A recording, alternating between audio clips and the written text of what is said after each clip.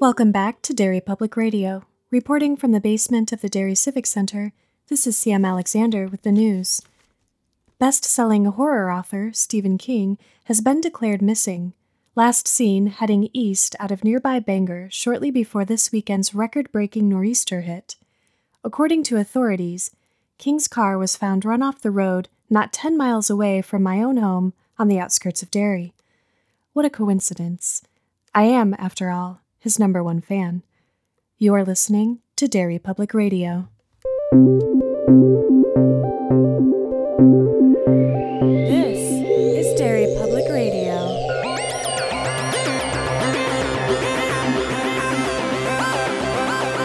Welcome back to Derry Public Radio, a bi-weekly Stephen King Book Club podcast. I'm one of your hosts, Joshua Kahn, alongside CM Alexander. Hello, everyone. And Benjamin Graham. What's up, constant readers? Today we are on part 1 of Misery, covering all the way through part 2 through chapter 12, if you're reading along. If you're not, major spoilers ahead. Today, we've got CM leading us through our discussion. So CM, you ready to take it away? Thanks, Josh. Misery is the tale of Annie Wilkes, a lonely nurse misunderstood by all those around her, who saves the life of an ungrateful author, Paul Sheldon. That's how you guys read this, right? Completely how that Annie plays. Wilkes, the most misunderstood character in literature. Noble and heroic, I would say. Okay, so Misery is actually about a famous author, Paul Sheldon, best known for his Victorian-era romance novels about heroine Misery Chastain. And Paul gets caught in a snowstorm and crashes his car. He's rescued by a former nurse, Annie Wilkes, who happens to be his number one fan. And when Annie finds out that Paul has killed off Misery in his latest book, she forces him to write a new book, bringing Misery back. And Annie's bedside manner leaves a little to be desired. I would certainly say, she does legitimately save his life. Okay, so let's cut to the chase. Annie Wilkes is a lunatic. She's insane. She is also one of my favorite Stephen King characters. I want to ask you guys. Yeah. Who is worse, Margaret White or Annie Wilkes? Annie Wilkes. Because my CM doesn't know. It's a I was going to explain toss-up. to give CM some time while she was trying to process it. I hate that I'm going to have to say this so soon in the episode, but I never felt bad for Margaret at any point. I felt a little sympathy for Annie once or twice. I can't wait to talk more about that later. Yeah, because that's interesting. This book scared me. Like I've as I'm reading it, I am scared because Annie is so 0 to 60 that it is terrifying how fast she turns. And the book wastes no time getting into it. True. That's my favorite part. Yeah, it gets to it right away. And the first chapter is interesting because we kick that off with 4 lines of gibberish as Paul starts to drift in and out of consciousness, and all he knows at this point is pain. And he starts dreaming about a childhood memory of going to the beach with his parents, and his mind is focusing on this one specific event, as if his brain's trying to tell him, okay, there's something really wrong here. I read this book in high school, and I remember it being one of the best books I've ever read. This was in the beginning of my King fandom. The metaphor of the pylon that Paul Sheldon sees as a kid has stuck with me my entire life. As a kid, Paul would take these trips to the beach with his family, and there was a pylon out in the water, a piling. As the tide would come in, it would slowly be covered until it was gone. And then as their day went on, as their day ended, it would slowly emerge from the ocean. And he was fascinated by it. And as he's waking up from this haze, where he doesn't know where he is, he doesn't know what's happened, he's imagining this tide coming up and covering the pylon, and slowly comes to realize that the tide is something covering up this pain. It's the ebb and flow of pain. And what was really interesting about his memory is that he said his family would always put their beach blanket right like within sight of that piling so that they, when the tide came up and it was covered, this is how I interpreted it anyway, they wouldn't accidentally bang their legs on it. And as I was reading that, my legs kind of tingled a little bit. It made me feel physically uncomfortable. Thinking about what that actually meant for him. Because it's Misery. I haven't read it, but I know. So I had an idea of what the problem was. Yeah. He slowly, through this haze of semi-consciousness, comes to realize that the piling that it is slowly covering up is his shattered legs. And that through this haze, he has a vague memory of a woman coming in and feeding him medication and the tide coming in. And my favorite line in the book is him talking about how even as a kid he understood that it wasn't the tide, it was the piling. The piling was always there, and without that the tide, there would be no tide.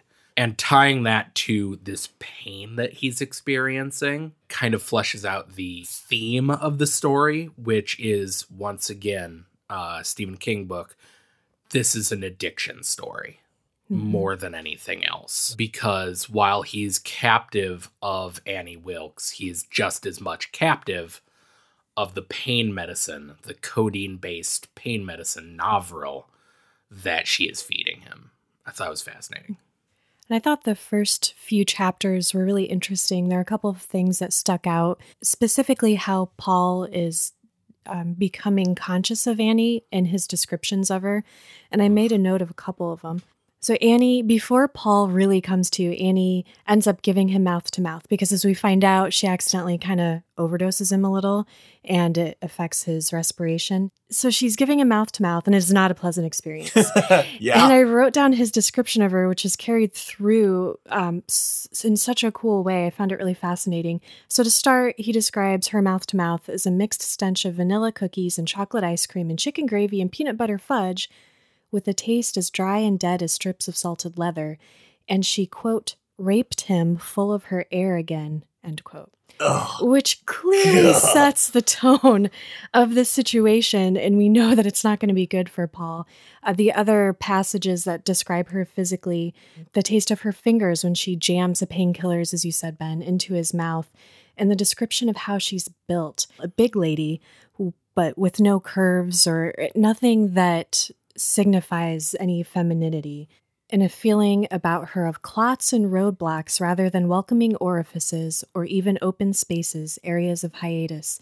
She gave him a disturbing sense of solidity, like there were no blood vessels or internal organs, no eye sockets, and her eyes were painted on. Yeah, it really makes Annie Wilkes, who's just a person. This is, other than different seasons, the first novel we've read with no supernatural, spoiler alert, I guess, for ETM. There's no supernatural elements to this story. I didn't even notice. I was so swept away. Exactly. Yeah. I mean, because she is such an imposing, terrifying figure. She is supernatural. yeah, she's somehow. like Yeah. it just after that description when he writes that as if she might be only solid Annie Wilkes from side to side and top to bottom, that she's a sturdy gal. Mm-hmm. And I love that his description immediately makes her inhuman. It makes her basically like a golem, as if she is an object that was created and is a force of nature unto itself. Do you know what that part reminded me of? What? Another character we are familiar with, who was solid, had no insides, was just a mass. Mr. George Stark.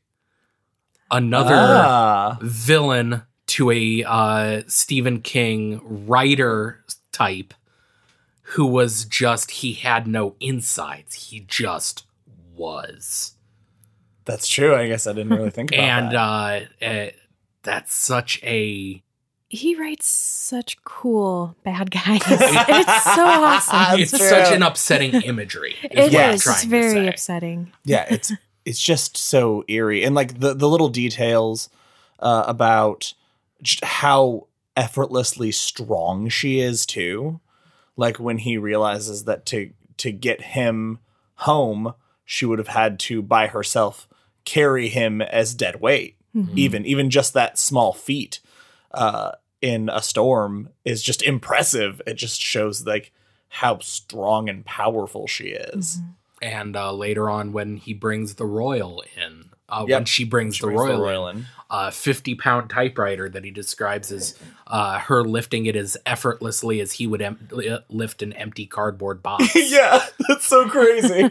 It's really interesting because when Paul finally does come to, Annie's sitting near his bed and she's reading his latest Misery novel. So he recognizes the guy on the novel because it's him. Mm-hmm.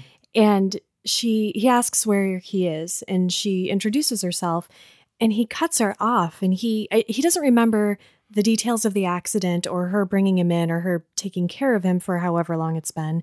But he says, "I know, you're my number one fan." So what did you guys make of that? Like he immediately just has this sense and impression of her that he's in trouble. Well, it's from the first line of the book, the first chapter, those 4 lines of gibberish. If you read them phonetically, it's her. It's Annie, even in, what's the line?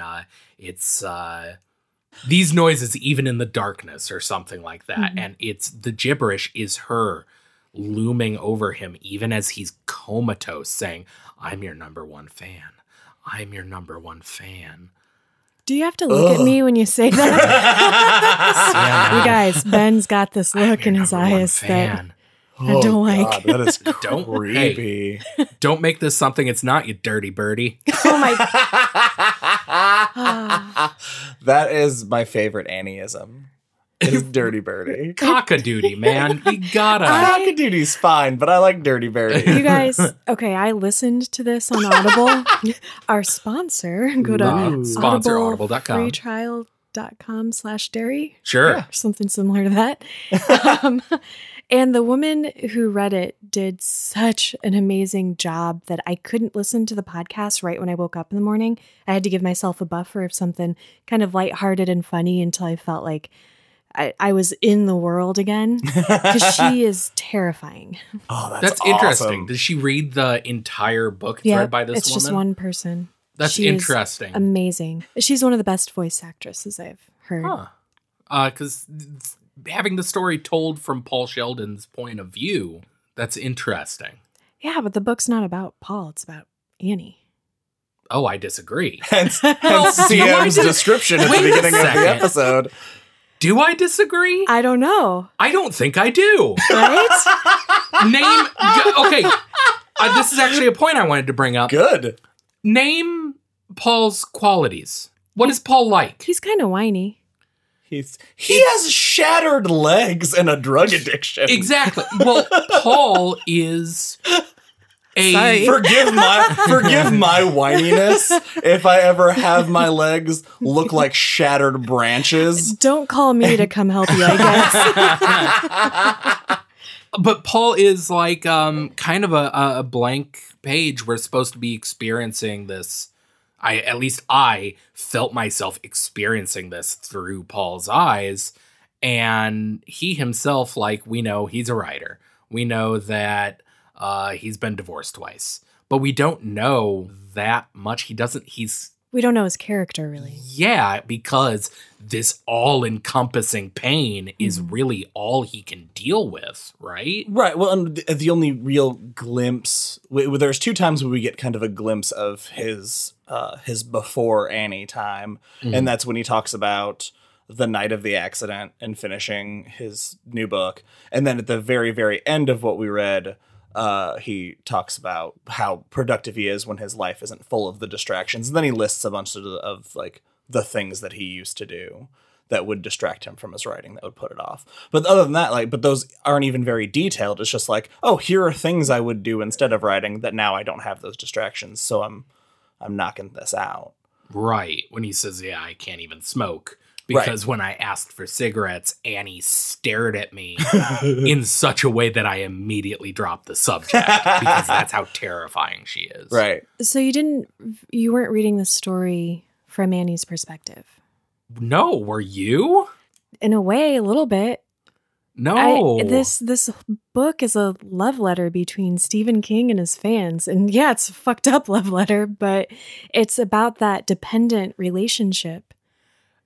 What the description of this is a love letter. I was gonna say, wow. I was gonna say, what's the opposite of a love letter? An apathy letter? Love hate, man. It's a love-hate relationship. It's not a healthy relationship all the time. Yeah. But she did save his life. Like, because of her, he ends up doing something pretty awesome. I mean, she's Fair. insane and wrong. And she also got him addicted to drugs, something that Stephen King was actually dealing with during the time of this writing. This was in his hard drugs era. Mm-hmm. Oh my God, how much of this is autobiographical? Because he even uses the phrase constant reader to describe Annie. Yeah, that was super cool. I was super excited. Oh God, Ben. You okay? Guys, are we the bad guys? No. Okay, that's why it's a love letter and it's a love-hate relationship. Sometimes, yes, we are the bad guys. And sometimes we aren't. We're the savior. Let's be bad guys. Oh, okay. This took a turn. Sorry. All right. I'm going to rope this in a little bit. Yeah, we're going off the rails. Okay. So Annie tells Paul about finding his wreck and how she pulled him out, took him back to her house. And during this, he never asks the obvious question, like, why didn't you take me to the hospital? Did that bother you guys? Did you want him to ask that? Did you want him to have that confrontation with her? Well, actually, I kind of expected him to, and then I'm trying to remember if this is either if we're just before or just after this, that the line where he says that he discovered 3 things almost simultaneously about 10 days after having emerged from the dark cloud. The first was that Annie Wilkes had a great deal of Novril. The second was that he was hooked on Novril. And the third was that Annie Wilkes was dangerously crazy. I think that's after. Is that after this? It was like the way she responded to him and the way she treated him. He always, like, once he could collect himself enough to even have coherent conversation, he knew that he had to stay on her good side. Mm-hmm. And he does enough, like, deductive reasoning, I think, to explain that why he doesn't go ahead and ask that question. One, I think it's because he's afraid of the answer he would get. Yeah. Which is fair. The second thing is he's afraid of what she would do if it felt like he was ungrateful. Mm-hmm. And so in that circumstance, I don't think I'd ask. But that's just me. Annie also tells Paul that she's read all of his Misery books, sometimes 5 or 6 times. And that was definitely a moment I was like, oh God, I'm Annie. And we also find out that she's currently reading his last book, Misery's Child. And he just wrote a manuscript for a new novel, Josh, you mentioned, called Fast Cars, something that he is really, really proud of and excited to publish.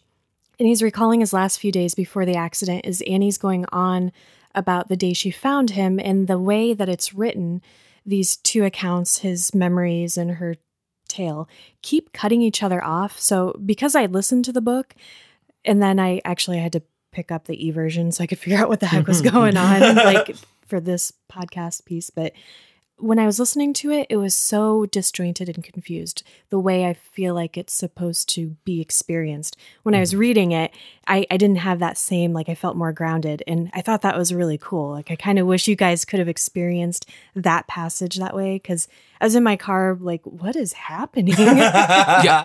For me, it was one of those moments where we've had it in multiple Stephen King books where I noticed that as I'm reading, like, I start reading faster. And during that whole disjointed sequence, I was so excited about the way it was jumping back and forth that I was just like leaning into my Kindle and just like, yeah, this is awesome. The way the storytelling is fucking great. I was so jazzed about it. And it plays into how at this point in the story, he's only been awake for a couple days at this point. Yeah. I don't he's know. only been conscious for a few days, but he has no idea how long he's been there yet. He doesn't know. He hasn't looked at his legs yet. At this point. So he's still practically in this haze, and it makes sense that like as she's telling him this, these memories are kind of drifting back to him. So it is very having that like give and take in the writing. Gives you that feeling of unearthliness, of like remembering. It's amazingly written. I love you, Stephen King. Annie finds Paul's manuscript of Fast Cars, and she asks him if she can read it. And he's in such pain from what he thinks are probably his shattered legs and pelvis, although, like I said, he still hasn't gotten to that point where he's pulled back the covers to investigate. But he says yes, and as she's having this conversation with him, she's sort of holding them, like she's not giving them to him, so it's clear that he has to do what she wants. And I want to talk about their exchange because it's a really interesting conversation that they have around her asking him this question, which is Annie telling him that she loves him. And then she immediately kind of like realizes what she says and corrects that. So gross. To say that she loves him for his mind. And he says, I know, you're my number one fan. Give me those effing pills. The way she can not only be an all-out monster, and the terrifying, like anytime he asks a question she doesn't like and she goes kind of like catatonic faced for a second and he sees that darkness, but then to also doing those little things like actively, like passively holding the pills hostage until she gets what she wants. Like she runs so many different ways of manipulation and abuse that you have no idea every time she enters the room which Annie you're getting and what direction she's going to come at you from. And that is so scary. Mm-hmm. I wish I was more knowledgeable of psychological disorders, because I feel like we could have an entire episode just trying to diagnose Annie Wilkes. Probably. Because something ain't right up there. But it's that there's actually a thing called intermittent explosive disorder, which is almost exactly what Annie Wilkes displays on a few instances, where just for no reason, I'm gonna hit you. Like, No, well, she has a reason. It doesn't make sense. Stop siding with Annie on things. You are creeping me out. CM, okay, let's take a slight diversion. CM. Ben, should we tell her we haven't been recording and this is an intervention? I was going to say, okay. I hate you guys. quick hypothetical here. Oh, yeah. Quick hypothetical. If I found Stephen King in a crash on the side of the road, would I drag him into my house and nurse him back to health? Yes. And I'm not a psycho. I'd call the hospital right away. You answered way too fast because you had the question already loaded. I don't trust any of what's just happening right now. I can see the notes on your phone. It says, don't admit to it. No, my point is, don't let them into the basement. To Annie, she has a method and she has a reasoning. Does it make sense to mentally healthy people? No. Does it make sense to her? Sometimes. Sometimes it doesn't, but sometimes it does. That is very true. Because as Paul like gets more abused, he starts piecing together the things that trigger her, the things that when he says things a certain way, like he pays attention to what her face is doing at all times. And he starts really towing the line of what will keep him with the drugs coming and not being injured anymore, because he's figured out how to kind of game the system. But the great thing about Annie is that every time, I love the moments when he's like, all right, I think I've really got her on this one. And then she responds in a way he's not expecting. And then he's like, maybe that wasn't a good idea. I guess we're going to find out. because she's just so erratic. So let's talk about Annie's initial reaction to fast cars, not what ends up happening, but when she first starts, I think she reads through like 40 pages. Mm-hmm. And she does not care for it because it's not Misery. And she also, doesn't it sounds like stupid. It really It does. sounds like a really stupid fucking sound book. good. What's that? Stud City? Stud City. I was Yeah. like, this is It's just like Stud super City. Stud God, City. thank God we didn't have to read an excerpt from it. I was really happy about that. I was kind of waiting for it, worried. I would have been so annoyed. It was it's just word for word Stud City. Stud City, yeah. Yeah. What I thought was interesting about that moment is that she has such a bad reaction to it because she doesn't like the confusion that the character feels, which is huge foreshadowing for what's to come. Yeah. And I didn't catch that until I read it through a second time. And she also didn't like the profanity. And I laughed out loud. And maybe it's because I heard someone actually saying these lines. So I'm going to do the same thing for you guys.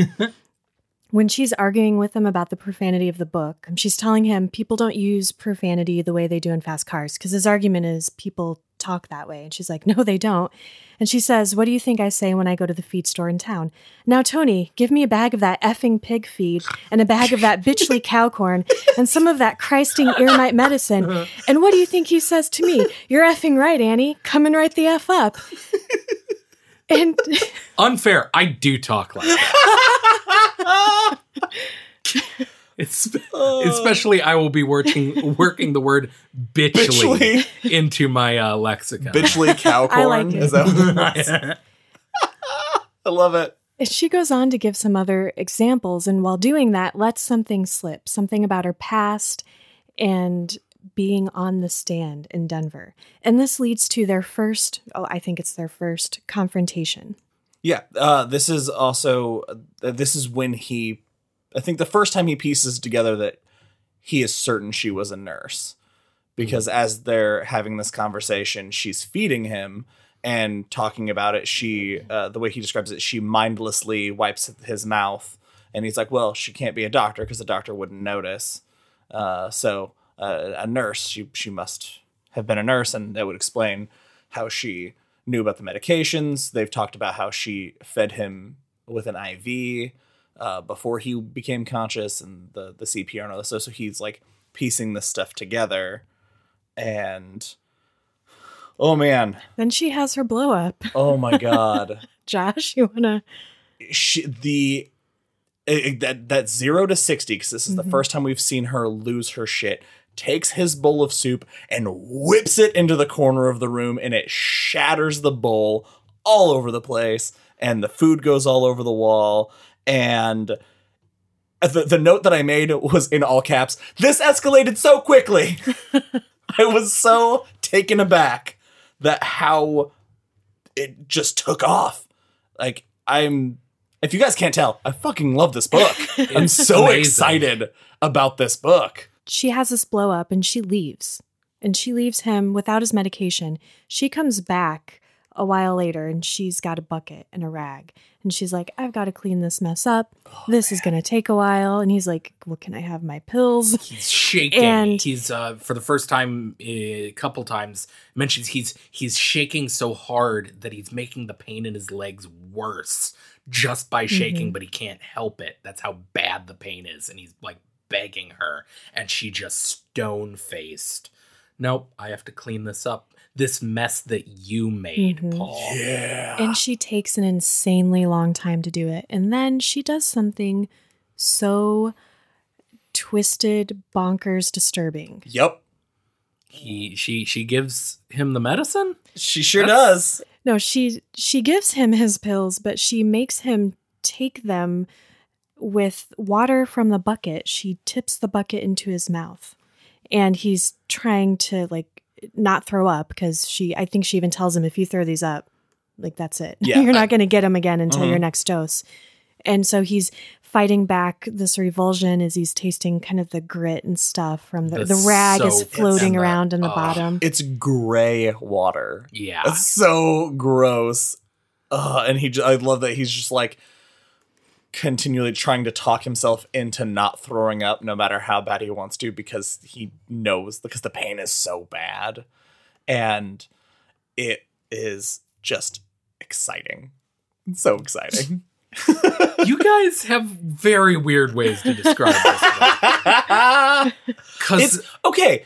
Now, like, this book has given me all of like the adrenaline rushes and anxiety of like a giant action movie when it is a man in a bed. I completely agree. It is so stressful. It's and okay, I thought of this while I was reading it, and it sounds bad, but I mean it in the best way. This book is essentially torture porn. Like, okay, this book is at least the first half that we've read.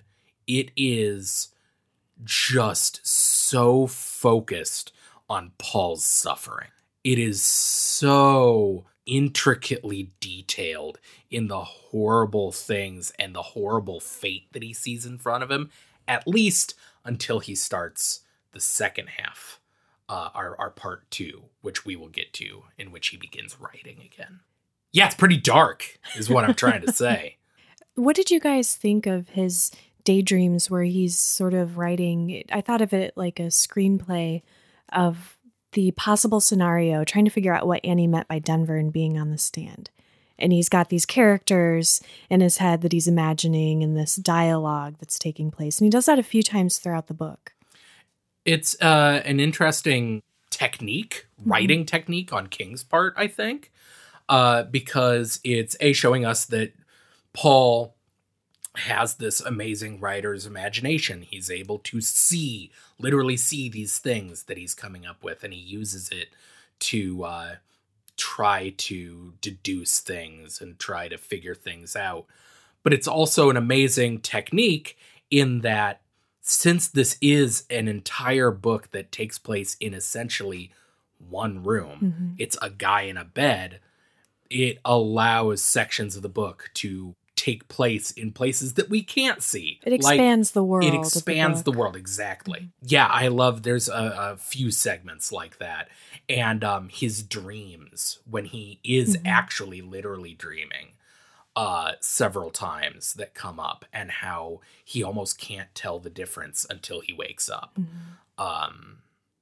It is really fantastic. I think it actually does.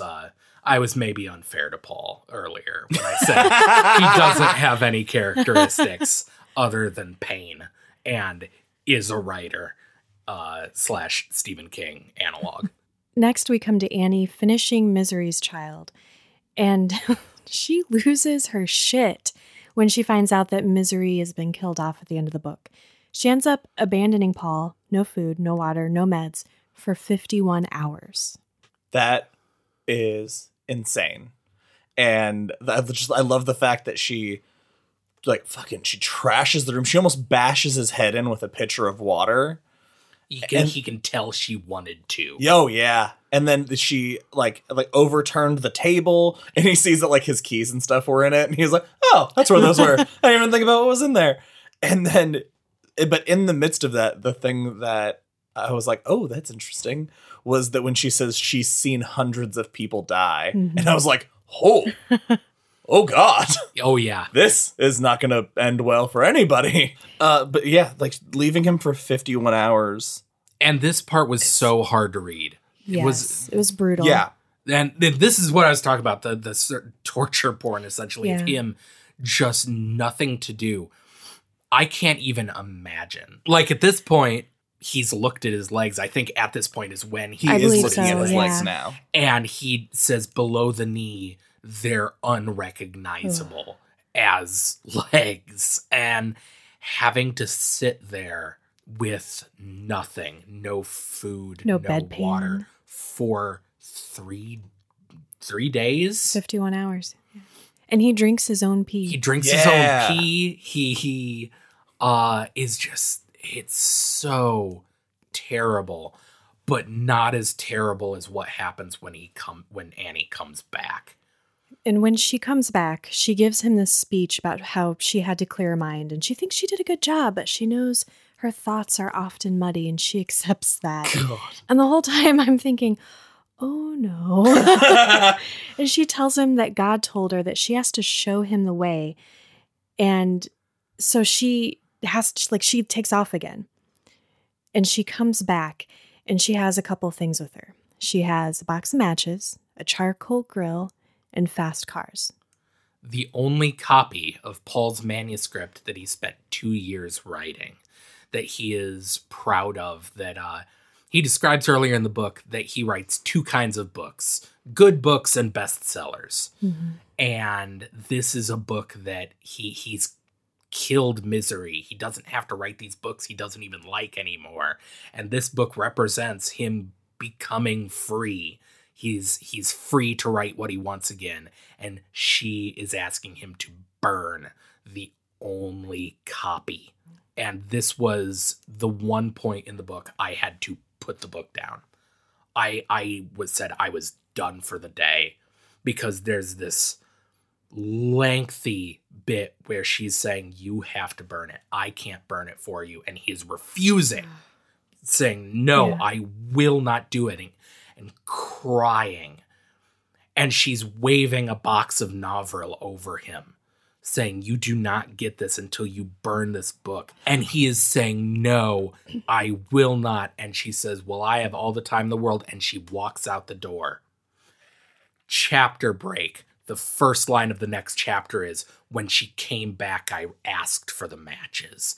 And I had to put the book down. I had the same note. Like that fight that he has, and it's so passionate, and he's ripping himself apart because, like, why am I fighting my pride? I should just do this, but no, I can't give up on this. And then in one sentence, an hour later, she came back and he took the matches. It shows how broken he is. It shows the power this addiction has over him. That was the point where I'm like, it went from Annie Wilkes is crazy and scary to I hate this character, but in a really good way. And that scene ends with him swallowing the pills after he's burned the manuscript and thinking, I'm going to kill her. Yeah. Yes. More importantly, guys, we do get the first lines of Fast Cars. Oh, Jesus Christ. Yeah. I have them here if we'd like to. Go, yeah, absolutely. If we had to go back for Stud City, guys, we're going back for share. Fast Cars. The opening line of this book. I don't have no wheels, Tony Banassaro said, walking up to the girl coming down the steps. And I'm a slow learner, but I am a fast driver. Jesus.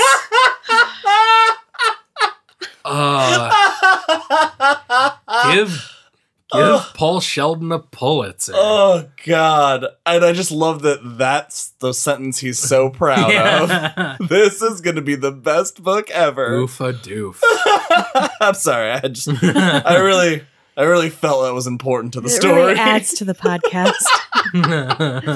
But then he wakes up in the wheelchair after that, right? He takes the drugs and passes out.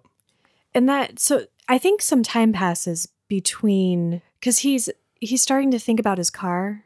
The snow is melting and he's fantasizing that people are going to be driving by and somebody's going to call the cops, and then the cops are going to come and question Annie. And he's been with her long enough at this point, even though he still doesn't know quite how much time has passed, that he realizes if something like that does happen, she'll probably kill them both. Yeah. Oh, yeah. And absolutely. This woman is super unstable. And the added ticking clock to the book really ratchets up the non-action. Well, the first action scene of the book is coming up, actually, right? Yes. So she comes back and she's bought a wheelchair and an old typewriter that's missing the letter N. And she tells him that he's going to write a new novel. And not just any new novel, but his best novel, Misery's Return. He's going to bring misery back. And the really funny thing is that she's 100% right. It's going to be his best novel. He's going to bring her back. Annie knows her shit. Stop siding with Annie on things. It is actually, once he starts writing the novel, and this is skipping ahead quite a bit, But I actually do love this, that she says, you're going to bring Misery back to life. He's like, how? That's ridiculous. And once he finally starts actually getting into writing the novel, he is not only writing this novel just to save his own life. He compares himself to Scheherazade in 1001 Arabian Nights, writing to save his life.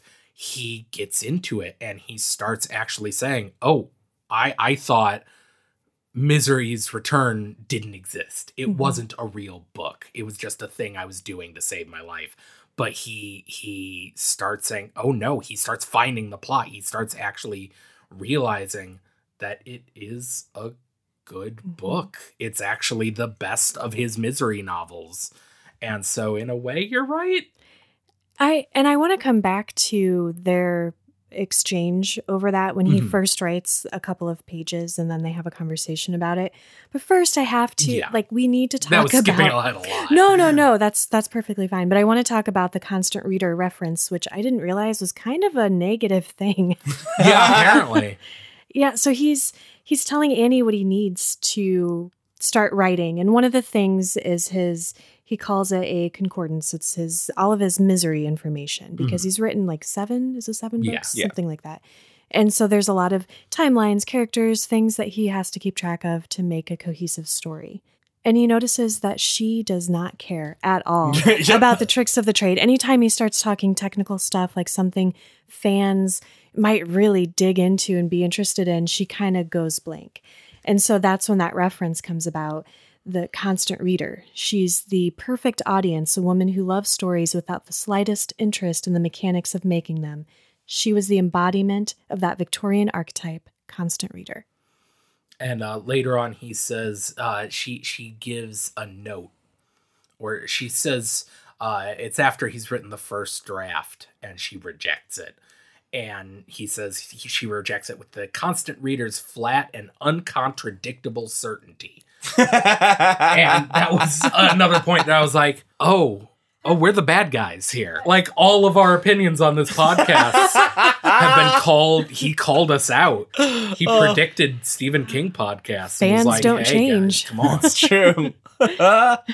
So they have, this is the next big fight that they have, and it's over paper, the type of paper that she's bought, because it's the most expensive type, because that's what she thought, spend the most money and that's going to get you the best quality paper, but it actually smudges.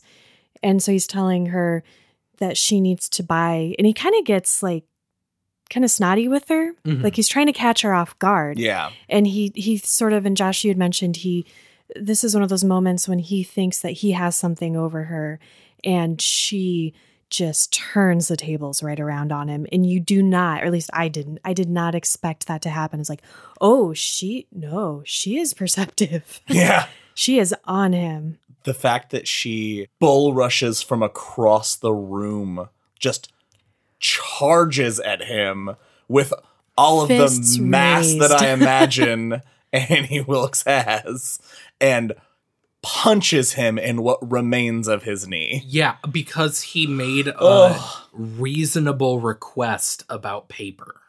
And made a point of, kept saying, I'm on your side, Annie. And she took that as a slight enough to punch him in a destroyed knee. He was lying to her, and she knew it. What? Yeah. Okay. Yeah. I mean, so you're saying he had it coming, he CM. wasn't That's on- your argument. I literally did not say that at all. No, I guess you're right. He was on the book side. He was trying. He had a good point. Well, I guess what I mean by that is he's pushing and he's testing her, and he thinks she's so crazy or so, dense and stupid because of the observations he kind of just made about the constant reader thing, that he takes it just a little bit too far. And he finds out That's the hard fair. way that she is not stupid. And she even says that. She tells him she's not stupid as she's screaming and rushing back into the room with her fists together, and then brings it down on his shattered knee. And she tells him, as she leaves, to sit there and think about who's in charge and what she can do to him if he tries to trick her. Oof. And nobody will come by to rescue him, because everybody knows Annie Wilkes is crazy. They all know what she did, even if she was found innocent. Then she tells him they think she got away with it and they were right. Good. Yup. So crazy. Bananas. God, it's so intense. Let's talk So about... what part of Annie Wilkes did you feel sorry for again? See, this is why I didn't want to mention it, because that's not coming up until part 2. Like our next episode. So everybody's going to think I'm crazy for 2 weeks. Yeah, that sounds about right. And there are these moments as we go through where she's, Josh, you alluded to this, like 1 minute, kind of almost like a normal person, and she's can be bashful at times and almost like humble and embarrassed. Yeah, and she's very childlike. Insane. Yeah. She's childlike. Even in her, he describes her like fits as childlike, like rages, and she's so naive about so many things. And he is so dependent on her. And I think I'm going to take all blame off my shoulders and say that Stephen King did such an amazing job writing about this relationship that as a reader, even though I should not be on Annie's side and she's crazy, I felt that connection that they have and that reliance on her, and sort of you'd want to protect that relationship in a way, because without her, you're dead. Yeah. I hadn't thought of it that way. All right, so let's talk about Paul's adventure into the house. Annie, Yes. Our first action sequence. As he like grays out several times. The thing that I liked most about this scene is that, as we talked about earlier, him creating the cop that would find his car and creating these characters that exist, is that he creates a sportscaster in his mind to cheer him on and like help him like ramp up. And that was my favorite thing about this whole scene. So it's taking all of his focus because he's insanely like full of pain. And we find out that he's lifted a bobby pin from her at some point and uses it to pick a lock. In his research for fast cars, the greatest book ever written, he learned how to pick a lock. Oh, did he discover how to pick locks before Mr. Picklocks did? What? Wait, the Heimlich maneuver. What the fuck are you talking about?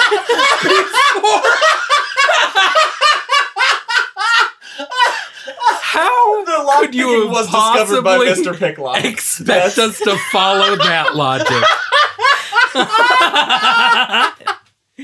I always forget about Samuel Picklock, who invented picking locks. I feel like the look I gave you guys when I dropped that line was You were so I was proud so of it. confident that you had my back, Oh, what a good bit this is. and you didn't. I was honestly baffled. I was like, what? That's amazing. Okay, so I like this this segment because, like, yeah, he knows how to pick locks because of his research during this book, and he's in so much pain. Like, he just got punched in a pulverized knee, and he's in so much pain that he keeps blacking out. He says at the start that, like, in retelling these events, in retrospect, I suppose there could be people that could describe my actions as heroic. But they weren't. They were purely self-preservation. Because he picks the lock and he gets the wheelchair out of the door just barely. He was afraid that it isn't going to fit. And the entire reason for him leaving is just so he can find more Novril. Because he, at this point, recognizes that he's a junkie, essentially. He is going as much pain as he in. He's also going through withdrawals, and he needs it. And he finds a giant box in her bathroom, full of samples of extremely addictive medicine that she should not have. Another big, wait, what moment? Like, what did you guys think of that? Yeah, that was definitely a sign that something happened in Denver. Something had been happening for quite some time. she's doing a lot of things that are not legal. Yeah. At least 2. This adventure out, I shouldn't call it an adventure. That's kind of gross. This terrible journey outside of his room to find the painkillers, and him picking that lock. It's so excruciating. And it's a long part. You're on the edge of your seat reading this or listening to it, wondering what's going to happen. He even has I don't know if he hallucinates or he falls asleep in dreams, but he's in the hallway, I think, and he imagines that Annie is there. Yeah, this is one of those dream sequences I mentioned earlier that he grays out because he's exerting himself so much. And when he comes to, Annie is standing over him with a shotgun pointed at his head and says, "If you wanted your freedom, Paul, all you had to do was ask for it." And then as she pulls the triggers, he wakes up and realizes she's not actually there. But she could come home at any second because he doesn't know how long he's been out. Yeah. And he doesn't know how far she has to go. Yeah. He has no concept of time anymore as far as anything outside this house now, mostly outside his room. And the only way he knows that time has even passed throughout this, as we mentioned, 51 hours, is that there's a cuckoo clock or something, and he hears every hour. Yep. And so he finds the meds and he takes a couple boxes, and then he goes out into the rest of the house and he sees a telephone. And he's going to try the telephone. He knocks over a tiny penguin and catches it, which I thought was kind of cool because he had taken the medicine. As soon as he found it, he took 4 pills, which is more than he definitely should have. Yeah. And he knocks over this tiny penguin, and he just described, without thinking of it, he reaches out and catches it, but freaks out because he's like, if that would have broken, I would be fucked. Yeah. But he puts it back, and then he goes over to the telephone. He's like, I'm too stoned for this. And of course, the phone is dead. The phone does not work. She's glued the jack shut. Well, that's what theory. he imagined. Oh, yeah. So I guess that wasn't real, because it's all like the whole thing about her keeping up appearances. Yeah. Right. So he hears her car coming back, and he's like getting back to his room as fast as he can. It's very painful to read about. She comes in. He realizes he got back to his room and he got the door shut and locked. Didn't take the boxes of pills out of his lap. So he's got his hands in his lap, covering him. She comes in. He's like exerted so much energy, looks just terrible. And she's like, oh my gosh, what is wrong? Are you okay? And she asks him why he has his hands in his lap. And I was like, how is he going to get out of this? And he just starts sobbing. And he says, please, Annie, I've held it for so long. I didn't want to make a mess. And she kind of she like softens, like, oh, mean old Annie left you. And she goes and gets him the bedpan. So then every time they describe Annie as acting maternally, barf. Yeah. So we come to part 2, and we're going to go a few minutes into this because part 2 is not quite halfway through the book. So at this point, Paul has started to type, and he's written a few pages, and they suck. I remember, because you get excerpts of them, and they're not good. And I remember thinking, his misery books aren't very good. Like, they're really cheap. Yeah, I mean, that's the reason he hates the misery books, is they are cheap Harlequin romance novels. They're crappy supermarket paperbacks that your mom would read, and he hates them. And you get this long segment of one, and it's very cheesy and really cheesy. I love all the handwritten ends in it, though. That was just such a nice touch. It really is.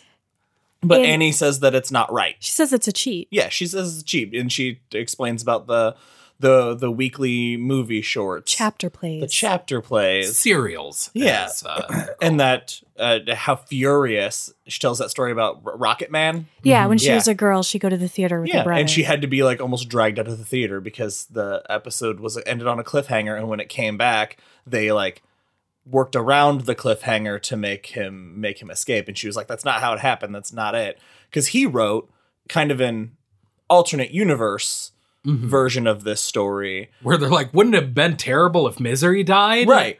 And so and because this book is just for her. She makes it very clear that no one will read this book but me. This is my book.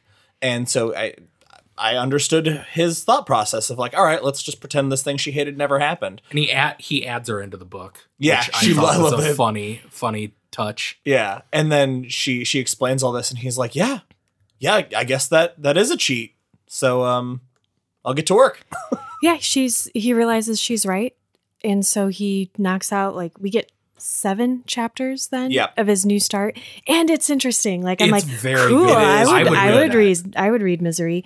And she makes an interesting suggestion. She tells him, what if it was a bee? What did you guys think about her? Because he kind of dismisses it at first, like sort of explaining how Misery. Yeah, she was buried alive. Yeah. And they all think she's dead and they're going to rescue her from her grave is how the story goes. And she loves the story. Like she thinks it's great. Everything is written. And then just on her way out, what if it's bees?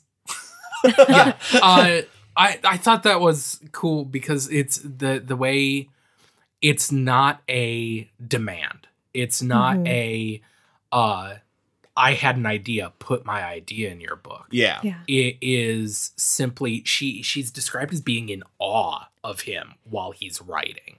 That she knows that she is not a part of this creative process. She almost acts as though Paul is godlike. That's why she got so mad that Misery died, is that Paul killed her. Yeah. Because Paul is the god of the story.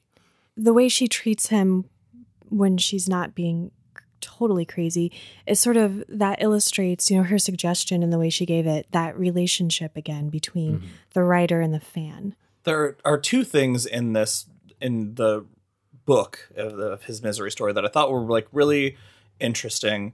The one that I loved the most was that he describes the one character's emotional pain the same way he describes his physical pain with the tide, the whole tide coming in. I was like, it was so cool to see that him work that into it, because you can tell he's really putting himself into the story. Because he also just before that he talks about the process of getting an idea versus having an idea, right? And he's really, like, now that he's hit that stride, like, he's putting so much of himself on the page that whether he realizes it or not, the thing he's been thinking about, his pain, he has worked into this story. And I just thought that was really, really awesome of King to slip in there. I also like that in the second draft, which is much darker, he says it's much darker and more gruesome than any of the other Misery books. It's a gothic story. Yeah. Instead of writing in Annie into the book as the night nurse, he just has a doctor character casually mention that the Roymond baby died. Yeah! Which the Roydmans are a neighbor of Annie's that she hates. Yes! I missed that. I made that note too. I thought was an amazing allusion to that he's still trying to like appease Annie to like make this, pander to her, but in this darker version of the story, he's doing it in a darker way. Yeah, I thought was awesome. That is really good. And he panders to her in another way too, which it has 2 purposes. He sees over the next course, there's like a couple days that go by as he's writing, and he realizes that he left marks on the door when he put his wheelchair through, and he's terrified that she's going to see that and know that he left his room. And as this is happening, somebody pulls up in the driveway, and it's somebody from the city delivering a notice to Annie that she hasn't paid her property taxes, and if she doesn't pay them by like noon that day, they're going to put a lien on her property. So Paul tells her to take the money in his wallet and pay it, because he says, consider it a down payment for everything you've done for me. Right. And he wants to get rid of her so he can clean up the wheelchair marks. Yeah, it's But I also think it's important to note that person didn't just show up. She gagged him, handcuffed him to the bed, and then said, if you make a sound, I'll kill him, then you, then myself. I'm not as trying CM to downplay. sides with Okay, whatever. Annie on every angle she takes. Yeah. But yeah, in his situation, Paul does do this and plays it off as this Annie. What does he say? If you don't think I'm grateful for everything you've done for me, you're crazy. Which I thought was funny. Yeah. But he plays it off, and she is touched by this act of selflessness or gratitude. I guess. Gratitude, and she's touched by it. And she won't even take the money out of his wallet. She gives him his wallet and takes the money out. He gives it to her, and she leaves. And as she's leaving, she turns and says, "I love you, Paul." Gross. Super gross. Gross, totally gross. I have a feeling you have an alternate headcanon. You're like working on your misery /fiction in a secret notebook somewhere. It's you guys, you accused me, and I kind of I thought, are they a little bit right? And the only thing you can do is just double down on it. Steer right into it. I like it. All right, well, that is it for this episode of Derry Public Radio. As always, thank you for listening. Join us for our next episode for part 2 of Misery, which will cover the rest of the book.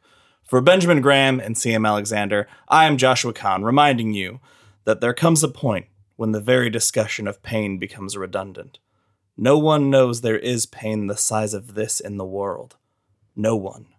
It is like being possessed by demons.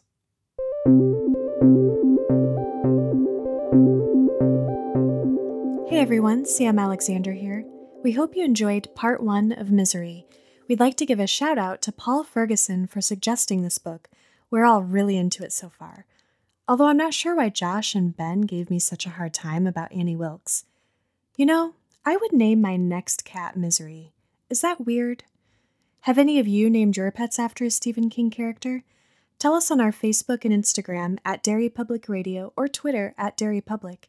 You can also send any questions or comments to our email, derrypublicradio@gmail.com. And you can listen to Derry Public Radio everywhere you listen to podcasts. Please like and subscribe, and we would really appreciate it if you would leave us a review on iTunes so more people can find us, even if your review is just the name of your favorite Stephen King book. That's it for now. Goodbye, you dirty birdies.